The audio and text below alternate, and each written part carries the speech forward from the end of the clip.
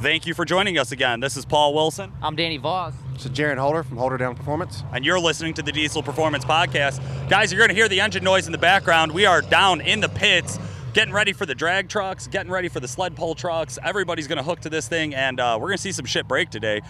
That was a DX500 that we just heard. That was revving up over us talking to Jaron about your Ford. Yeah, we got the 6-liter here with the 4R behind it. About to go sled pulling today and see what we can do. Now, Jaron, are you more of a drag racer, or is this a sled pull truck? This is strictly a drag racing truck. I haven't sled pulled since Diesel Power Challenge 2015. Last time this thing's been hooked to a sled. Oh my God, really? Yeah, which we couldn't hang weight there, so it didn't turn out very well either. So this time we can hang some weight. Hopefully it'll help. We only weighed 7,600 with the weights maxed out, so we're still about 900 short, but see what happens. Fuck it, gotta run it, right? Yeah. Didn't go to Dooley's. What kind of changes did you make for the sled pull? I took the sodas with the tear glappers off my tow truck, so now it's sitting with drag radials on it in the pits. And we're gonna run these all-terrains. And then we blocked the suspension up, and we lost second and fourth gear in the transmission. We think it might be a solenoid or something, so we got the transmission locked in third gear. And we're going to 4 low and spray it. Spray and pray. Danny, that's your story. And we're going to hear that solenoid hit and just hold on. Holy cow. Any predictions today? How far are you hoping to drag this sled?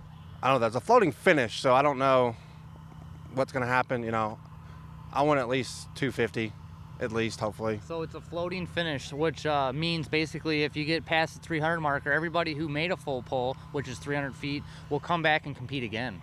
I mean, is that the same type of floating finish we're talking about here? I'm not sure if that's exactly how they're doing it. Okay. We're all getting a second pull no matter what. Right. But I think the way the points set up are 1,000 points for a full pull. We don't know what the full pull is going to be yet. Okay. So I think they might set it up where... Yeah, they just set the sled right now. The Husker diesel truck just set the weight on the sled. Hopefully it's better than last year. I think they set the sled with a 600 horsepower VP truck last year. And everybody went like 360 feet. And that's what we were talking about. Are they going to let them pull, or are they going to, shut them down at the 290, 280? Where's everybody going to land in the field today? I think they want to shut us down at 300 just because they don't want to... I mean, it's fun to see people go 360 feet for the crowd, but yeah.